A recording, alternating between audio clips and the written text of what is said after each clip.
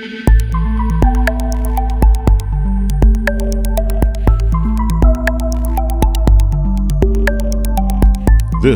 is the Onco'Zine Brief with Peter Hofland and Sonia Portillo.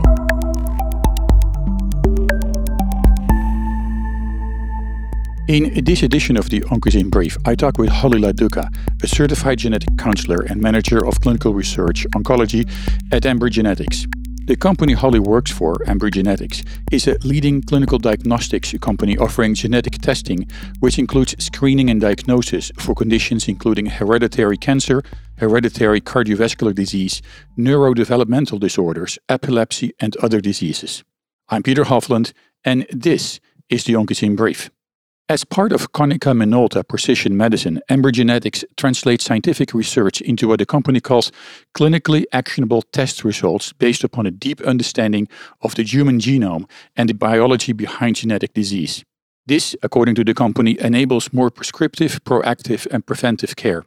And with an eclectic mix of backgrounds and specialties, a team of doctors, scientists, genetic counselors, lab technicians, artists, ocean lovers, and science geeks, the people at Ambry Genetics are looking for answers using the most advanced technology and quality processes in the diagnostics industry. This unique team of dedicated people is committed to delivering the most accurate genetic test results possible. And when it comes to making important healthcare decisions, the company believes that patients would choose the most reliable and comprehensive test for themselves and for their family. But what is genetic testing? In short, it is a type of medical test that identifies changes in chromosomes, genes, and proteins. The results of a genetic test can confirm or rule out a suspected genetic conditions or help determine a person's chance of developing or passing on a genetic disorder, which may lead to a disease. Generally, there are two main types of genetic testing. If you have cancer, the doctor may have told you about somatic or tumor testing. This test involves a sample of the tumor. The DNA in a tumor is studied to determine if different treatments may be better or worse for the patient. The DNA in a tumor is studied to determine if different treatments may be better or worse for the patient. In this case, the oncologist or his or her team will be the best resource to discuss this type of genetic testing. The second type of genetic testing is called germline genetic testing and is done using a blood or saliva sample. The DNA in blood cells is studied to see if there is a mutation that causes an increased risk to develop cancer. This test is both for people who have cancer, but also for people who do not. And the results can be best discussed with a genetic counselor or a healthcare provider who can discuss the genetic testing results with you. The Onco'Zine Brief is developed in collaboration with our online journal Onco'Zine at oncozine.com, where you can find additional information and the latest news about cancer, cancer diagnosis and treatment, and cancer prevention. Let's listen to our interview with Ms. Holly LaDuca.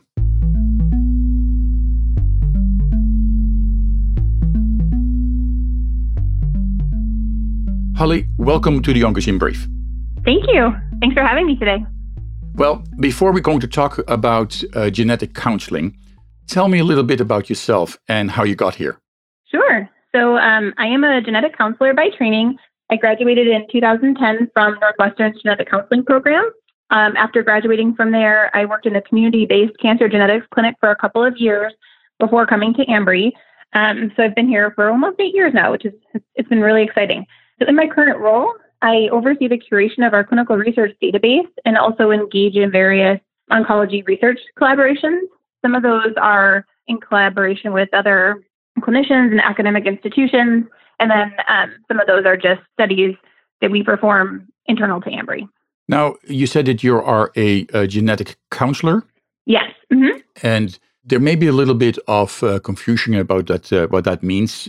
It's a long word and people don't necessarily understand the meaning of that. Tell me a little bit about what you do to help people and what it actually is on a daily basis what you do.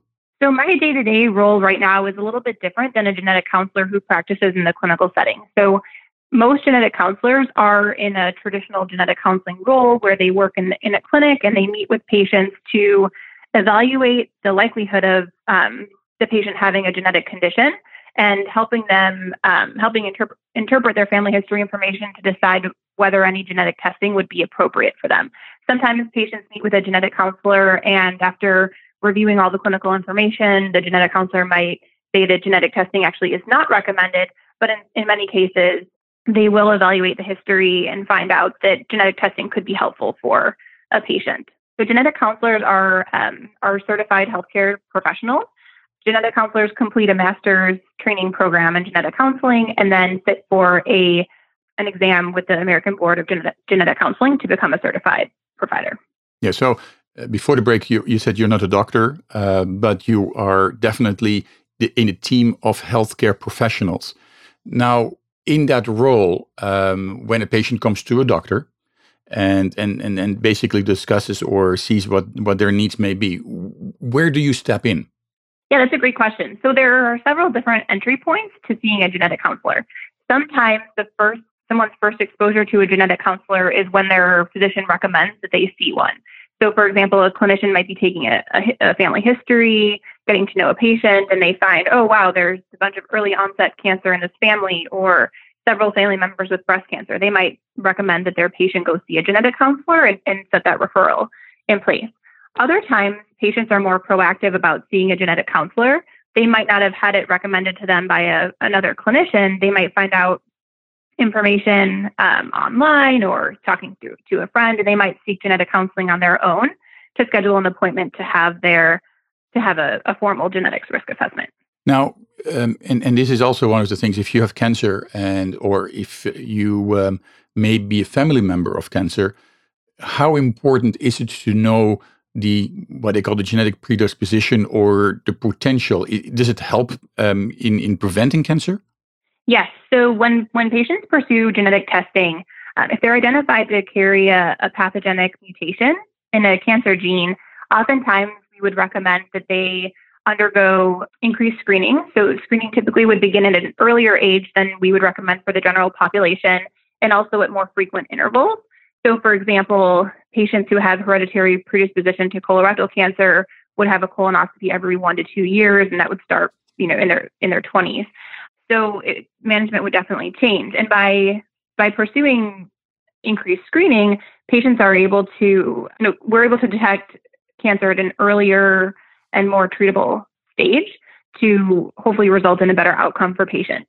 In some cases, we are also able to offer prevention options for patients. So, for example, there are some hereditary cancer syndromes where patients face a high lifetime risk for ovarian cancer. And so since that's not a cancer we can screen for well, we would recommend that patients have their ovaries removed in some cases. So it definitely can offer patients options for early detection and cancer prevention.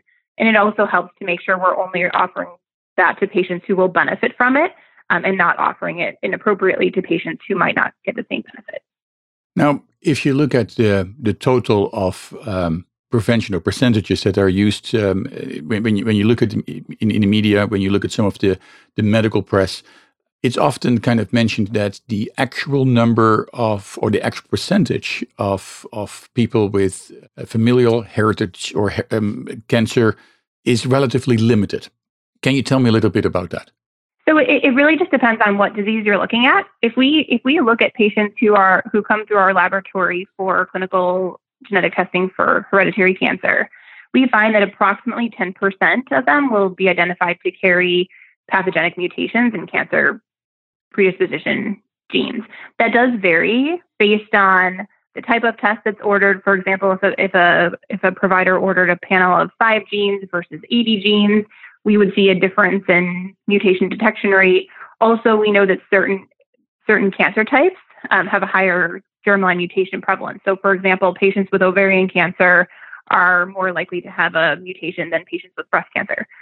But then the family history also plays a role in that too. So basically, the strength of the family history will also play a role in the likelihood of finding something on genetic testing. All that being said, it's generally approximately 10% detection rate. 10%, obviously, that's still a lot if you happen to be part of that. How do you start that communication? If for example, a family member has cancer, is diagnosed with cancer, and you see that maybe their aunt or maybe their mother or sister may also have breast cancer in a particular case, or maybe it's a link between breast cancer and ovarian cancer. How do you start that conversation first a doctor, and then maybe you're going to be involved with a patient or a potential patient? Sure. So some of the red flags for hereditary cancer tend to be cancer diagnosed at an early age, multiple people in a family with the same type of cancer, people who have cancer multiple times, such as having breast cancer twice. And there's also certain types of cancer, such as ovarian cancer, as I mentioned before, that just are a red flag for hereditary predisposition on their own. And so clinicians are trained to recognize some of these features, and if something looks suspicious, that would hopefully prompt a referral to for genetic risk evaluation. And then once somebody meets with a genetic counselor, the family history is evaluated in detail, and based on the pattern of cancers in the family, the age of onset, and various other factors, the genetic counselor would decide which test is most appropriate and select which genes would be most appropriate to test in that case. Let's take a break. After the break, we're back with Holly LaDuca. Ms. LaDuca is Manager of Clinical Research Oncology at Ambry Genetics.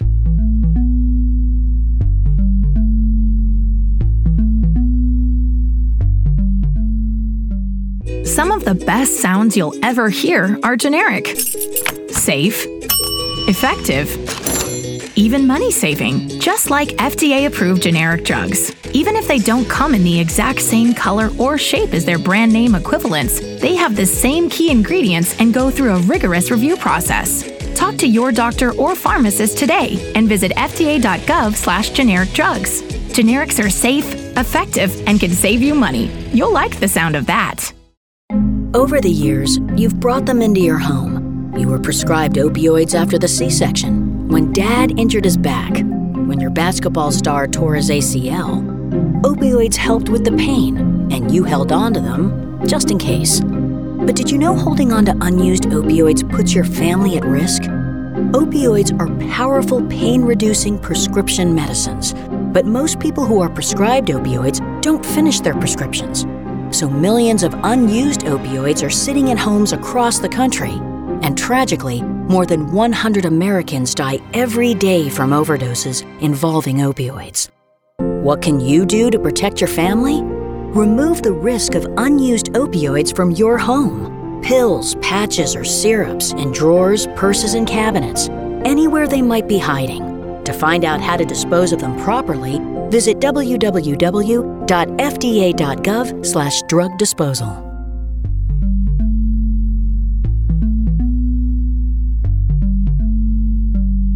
This is the Onco'Zine Brief with Peter Hofland and Sonia Portillo.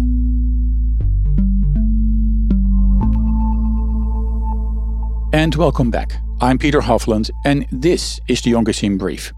If you're just joining us, today in the Onco'Zine Brief we talk with Ms. Holly LaDuca.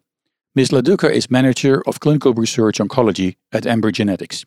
I'm Peter Hofland, and this is the Onco'Zine Brief. Now, in another program, actually a future program, we're actually going to talk about the availability of genetic tests.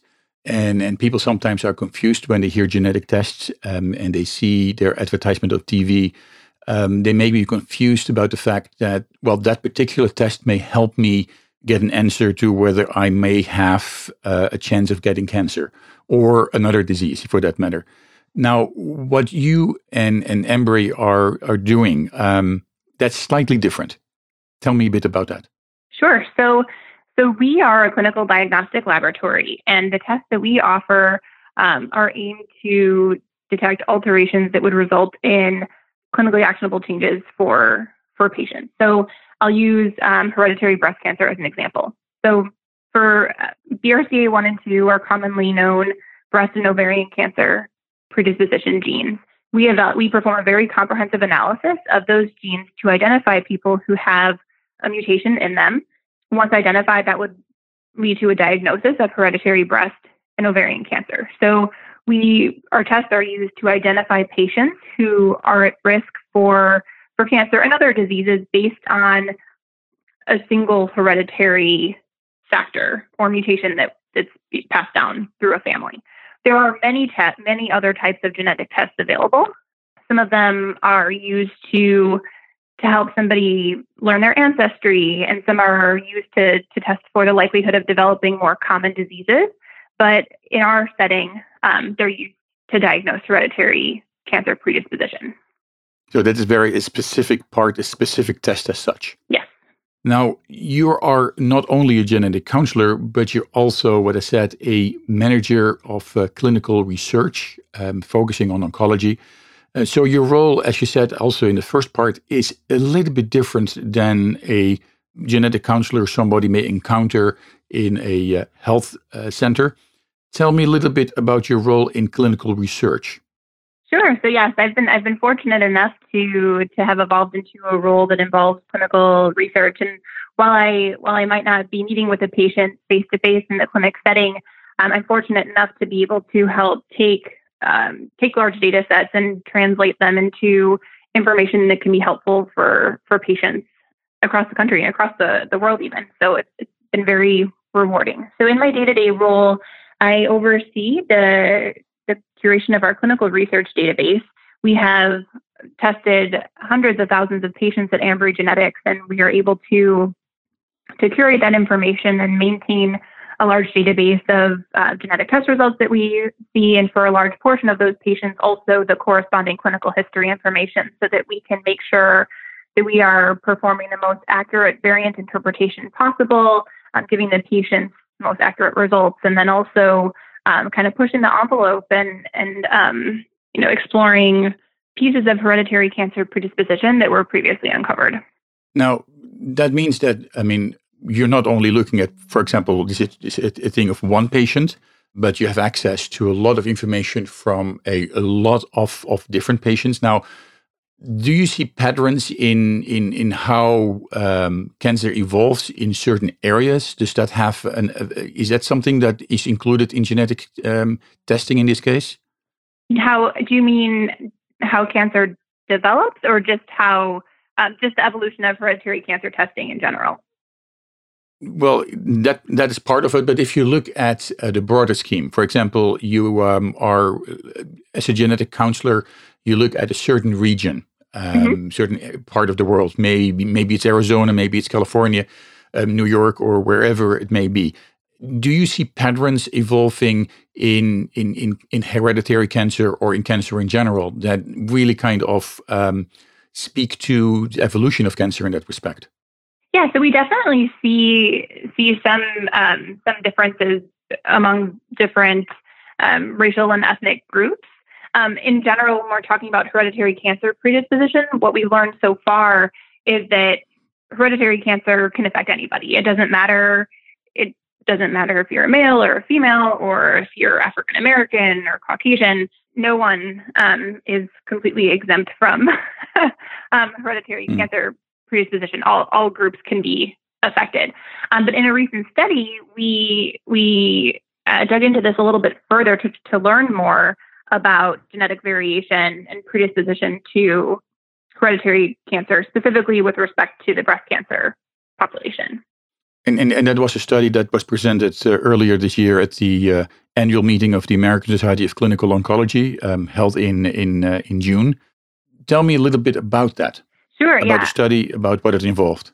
We were really excited about this study, and actually the medical oncology fellow who presented it received the ASCO Merit Award for this project. So we really, much of the data that's been generated on hereditary cancer predisposition has been derived from Caucasian populations. And so I think, while that's been very valuable information to have, everyone has kind of just assumed that the same rules apply across various races and ethnicities. And we wanted to just dig into that further and find out, is the mutation detection rate the same across racial and ethnic groups? Are cancer risks for breast cancer the same across different groups? And, it takes a large data set to be able to look into this. So we were excited to do this. So in the study, we retrospectively reviewed a little over 75,000 women with breast cancer who had received hereditary cancer panel testing in our laboratory. And while most of those patients were non-Hispanic, we still had over 20,000 patients who were self-reported Black, Asian, Hispanic, and Ashkenazi Jewish ancestry. So we really wanted to do two main things in this study. first, we wanted to determine what the prevalence and spectrum of breast cancer gene mutations was in across these populations compared to non-Hispanic whites. And then also, we wanted to estimate the associated breast cancer risk for each of these genes. And to do that, we used controls from the NOMAD database, which is a large reference control database. Now, you mentioned about the fact that in this particular case, you looked at a cross-population of people with different heritage. Mm-hmm. How important is to that understanding that Caucasian versus Black versus Hispanic, that there is a difference in genetic mutations?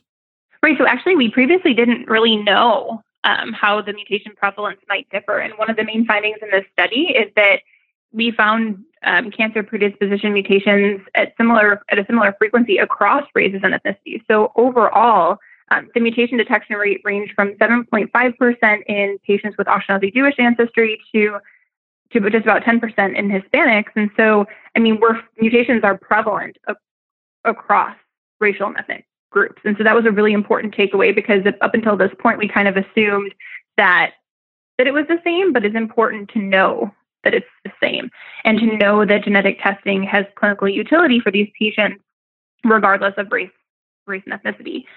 One important finding, though, from the study was that we do see more variants of uncertain significance in certain racial and ethnic groups. So, for example, patients who are of Asian ancestry had the highest proportion of variants of unknown significance. And I think that that's something that's important to explain and understand about genetic testing. So if I could dive into that a little bit, that'd be great. Let's take a short break here, and then we continue our interview with Ms. Holly LaDuca. Ms. LaDuca is Manager of Clinical Research Oncology at Ambry Genetics.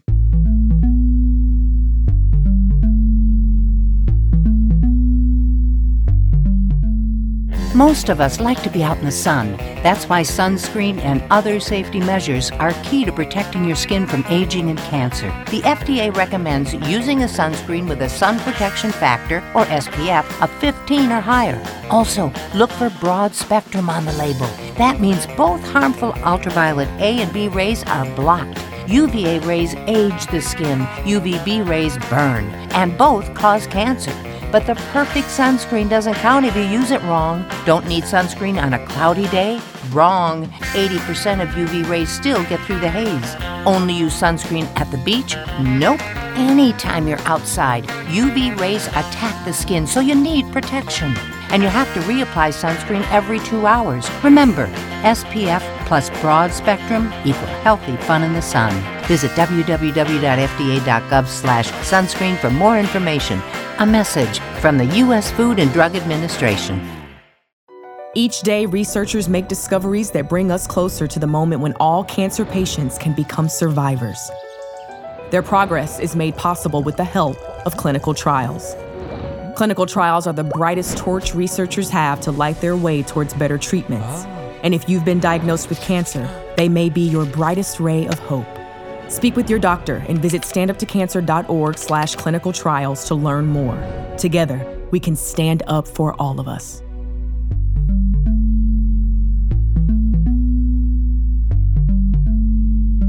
This is the Onco'Zine Brief with Peter Hofland and Sonia Portillo.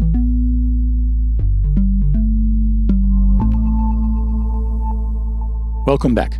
I'm Peter Hofland, and this is the Onco'Zine Brief. If you're just joining us, today in the Onco'Zine Brief, we talk with Holly LaDuca. Ms. LaDuca is Manager of Clinical Research Oncology at Ambry Genetics. When patients pursue testing, these hereditary cancer genes are evaluated in depth. And so when we find a variant in a gene, it just means that it's a change in a gene that's different from almost everyone else in the population. And so it takes some additional work to determine whether or not that change is actually something that would cause disease, or if it's just something that's benign and unique to you, that's not going to have any impact on disease outcomes. So we have a team of variant interpretation scientists who look into any potential aspect of that alteration. Is it in a part of the gene that's really important to gene function? Is it common in the general population, or is it rare in the population? Has there been any follow-up functional studies to show that in the human body that change actually disrupts gene function? So it takes some more work. And so sometimes at the end of the day, we're not able to make that determination. Sometimes we identify something and we say, you know what, there's this change in the DNA. We don't have enough information at this time to determine whether or not it causes disease. And that's called a variant of unknown significance. This is a potential test result across all genetic testing. I would basically think of it as an inconclusive result. It's not anything that would be acted upon clinically. In terms of clinical management recommendations, patients with inconclusive results would be treated the same as a patient with a negative genetic test result. But it is important to know how prevalent these alterations are so that genetic counselors can let their patients know what to expect. And one of the things that we found in this study is that patients of certain races and ethnicities are more likely to have one of these inconclusive findings.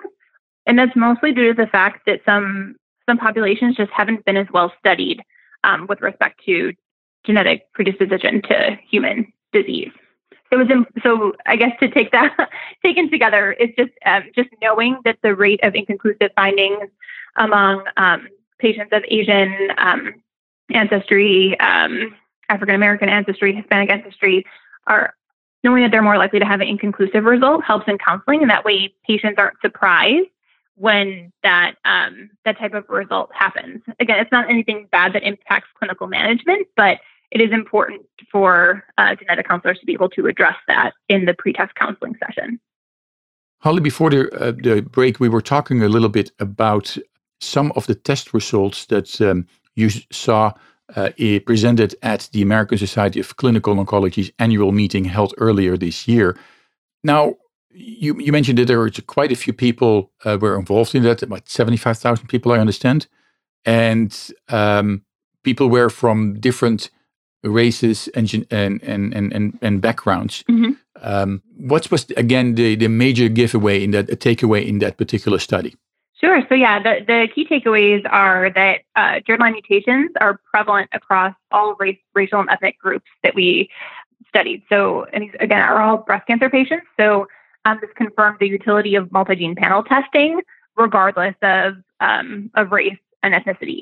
And this information can be used when you're performing genetic counseling for patients to give them an idea of what to expect in terms of the outcome of testing. And then one other really important takeaway that we didn't have a chance to talk about before the break is that it really gave us a chance to improve our understanding of gene-specific breast cancer risks across races and ethnicities. So while the overall mutation prevalence is within a couple percentage points of one another, there are some genes that seem to have stronger effects in certain populations. And so that's definitely going to be important information to know as we continue to offer personalized medicine to patients and really think about what strategies for early detection and cancer prevention that we're recommending.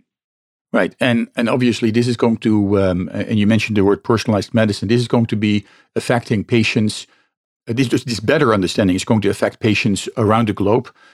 Now, if you're a patient or if you're a family member of a patient and you listen to this radio show and you hear, well, there were so many thousands of people involved, but what does it do for me as an individual? What can you say to them? Yeah, I would say that for anybody who has concerns about predisposition to cancer and anybody who is motivated to learn more about that so that they can make sure they're pursuing the most appropriate screening and risk reduction options for their cancer risk level should definitely talk to their clinician about seeing a genetic counselor and even just, seek out a genetic counseling referral on their own. As we mentioned in one of the earlier segments, meeting with a genetic counselor doesn't always equal genetic testing. Meeting with a genetic counselor is the primary goal of that is to assess risk. And so in the oncology space, it's to assess someone's likelihood of having a mutation in a cancer predisposition gene and finding out if testing is appropriate for them. And there's also, one important piece to know about risk assessment is that there's ways to assess risk beyond genetic testing. Certainly genetic testing is an important piece of that, but sometimes patients pursue testing, their results are negative, but they still have a family history of breast cancer. And so they still might be considered at elevated risk compared to the general population. And it's really important to have that comprehensively assessed so that you can tailor your medical management appropriately. So I think I would tell anybody, again, if you're motivated to know more about your cancer risk and to do something about it, then I would recommend meeting with somebody to further discuss and evaluate that.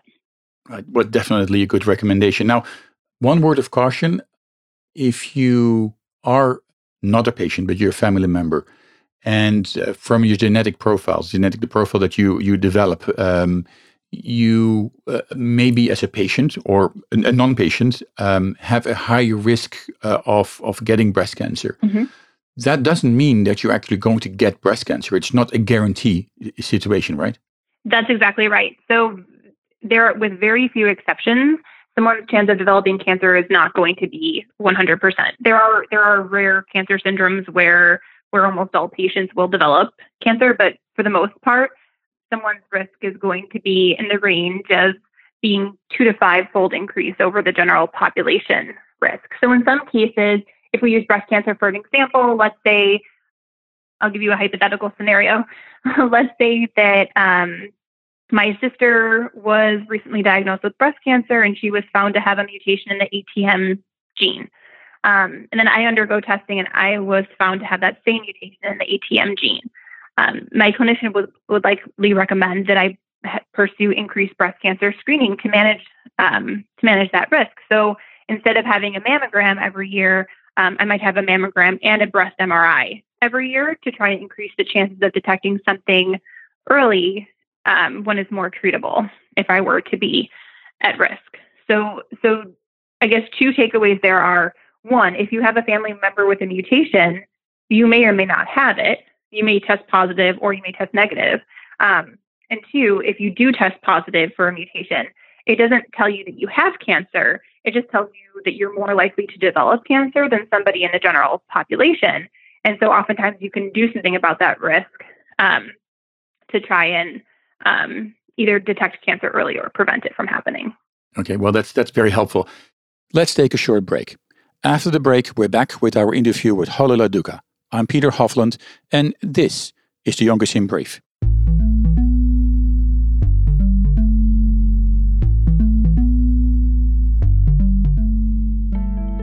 You listen when your body says, "I'm tired," or "I'm hungry."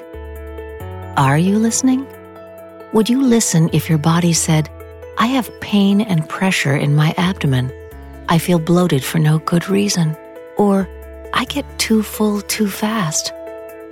I'm spotting, but I've already gone through menopause," or "I have to go to the bathroom more often and more urgently than usual."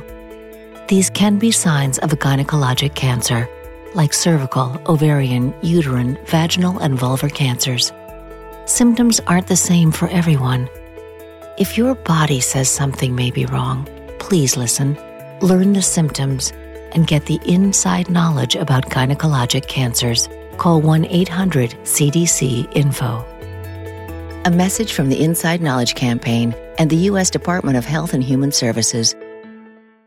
Are you thinking about buying medicine online? A search for online pharmacies yields more than 20 million results. But which ones can you trust? Medicines bought from unlicensed online pharmacies can be dangerous. You may get a fake drug, your condition may get worse, or you may experience a bad reaction. Don't put your health at risk. To learn how to find an online pharmacy that's safe and legal, visit fda.gov/BeSafeRx. A message from the U.S. Food and Drug Administration.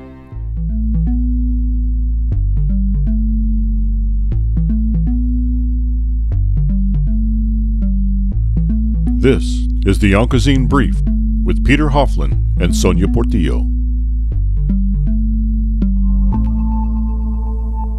And welcome back. I'm Peter Hofland, and this is the Onco'Zine Brief. Our interview today with Holly LaDuca was recorded on June 6, 2019.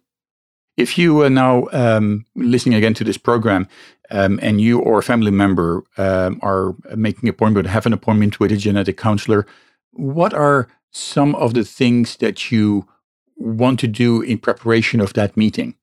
Yeah, that's a great question. So I've been on both sides of this. I've been a person seeing a genetic counselor, and I've been the genetic counselor.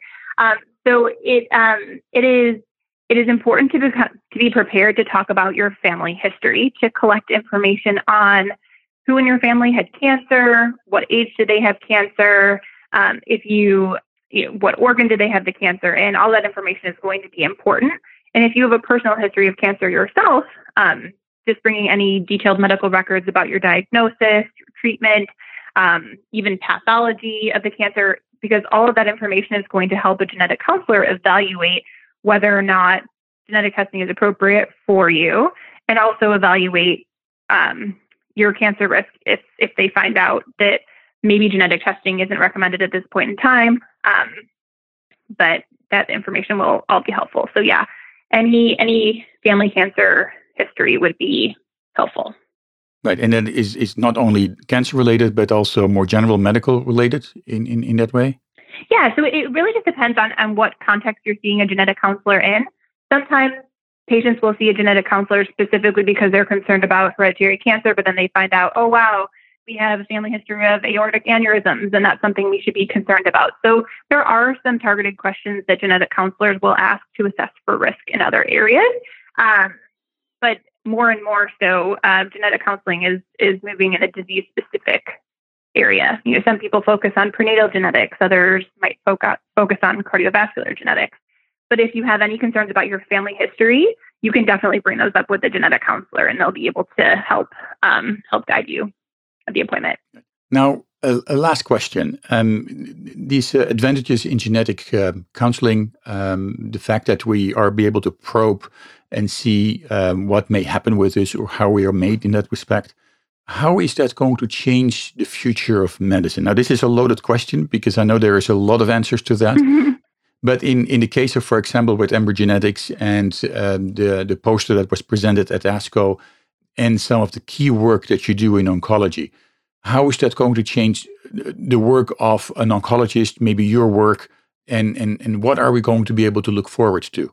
Yeah, that's a great question. So I think that just what is so exciting about genetics is that it really helps facilitate personalized medicine.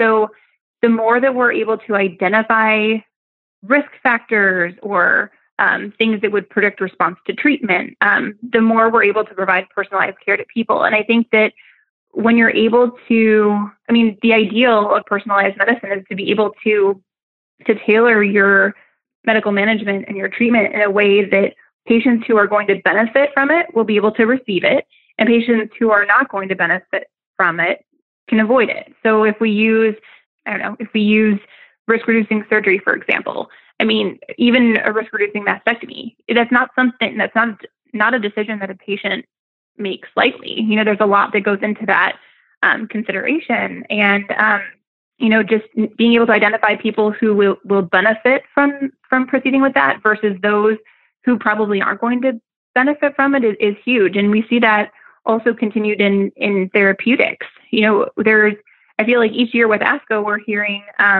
more and more about BRCA1 or 2 mutation carriers who respond better to certain therapies like PARP inhibitors. And so just knowing who's going to benefit and being able to avoid prescribing, certain types of therapies to patients who aren't going to benefit is huge. And it really helps us tailor medicine to an individual patient's needs. Okay, well, thank you very much.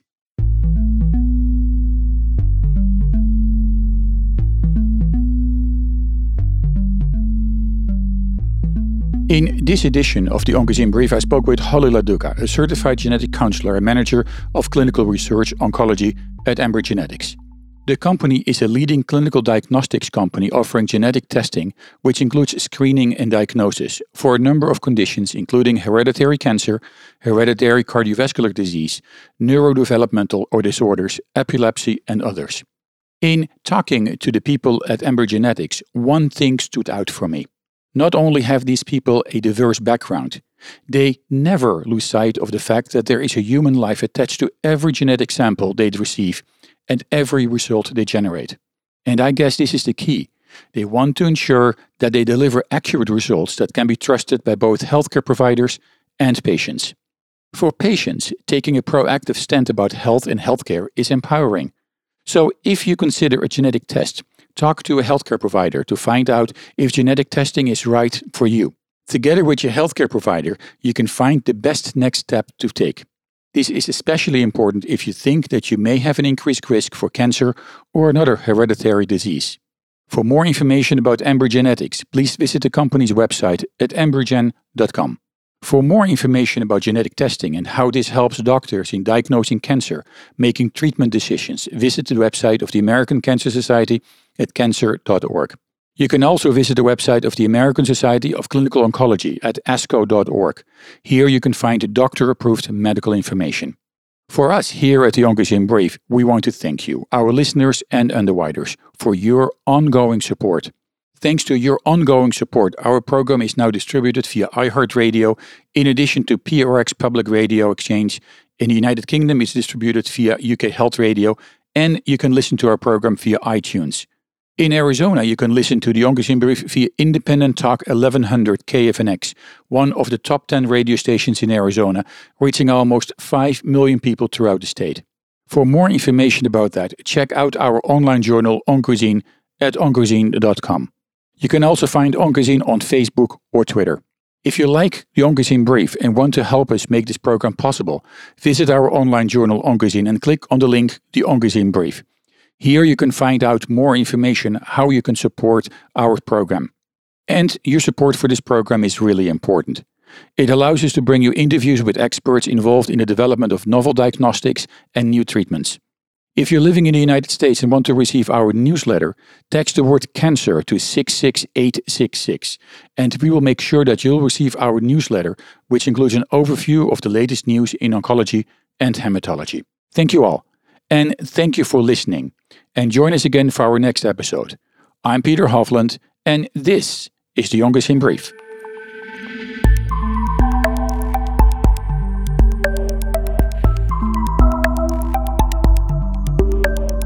The Onco'Zine Brief is produced for Sun Valley Communication by Peter Hofland, Sonia Portillo, Evan Wendt, David Kaler, and Sean Mayer, and distributed by InPress Media Group.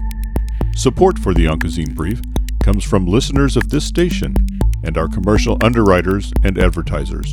For more information about underwriting and sponsoring options, contact Sean Mayer in California at 949-923-1660 or visit our website at oncozine.com/underwriting.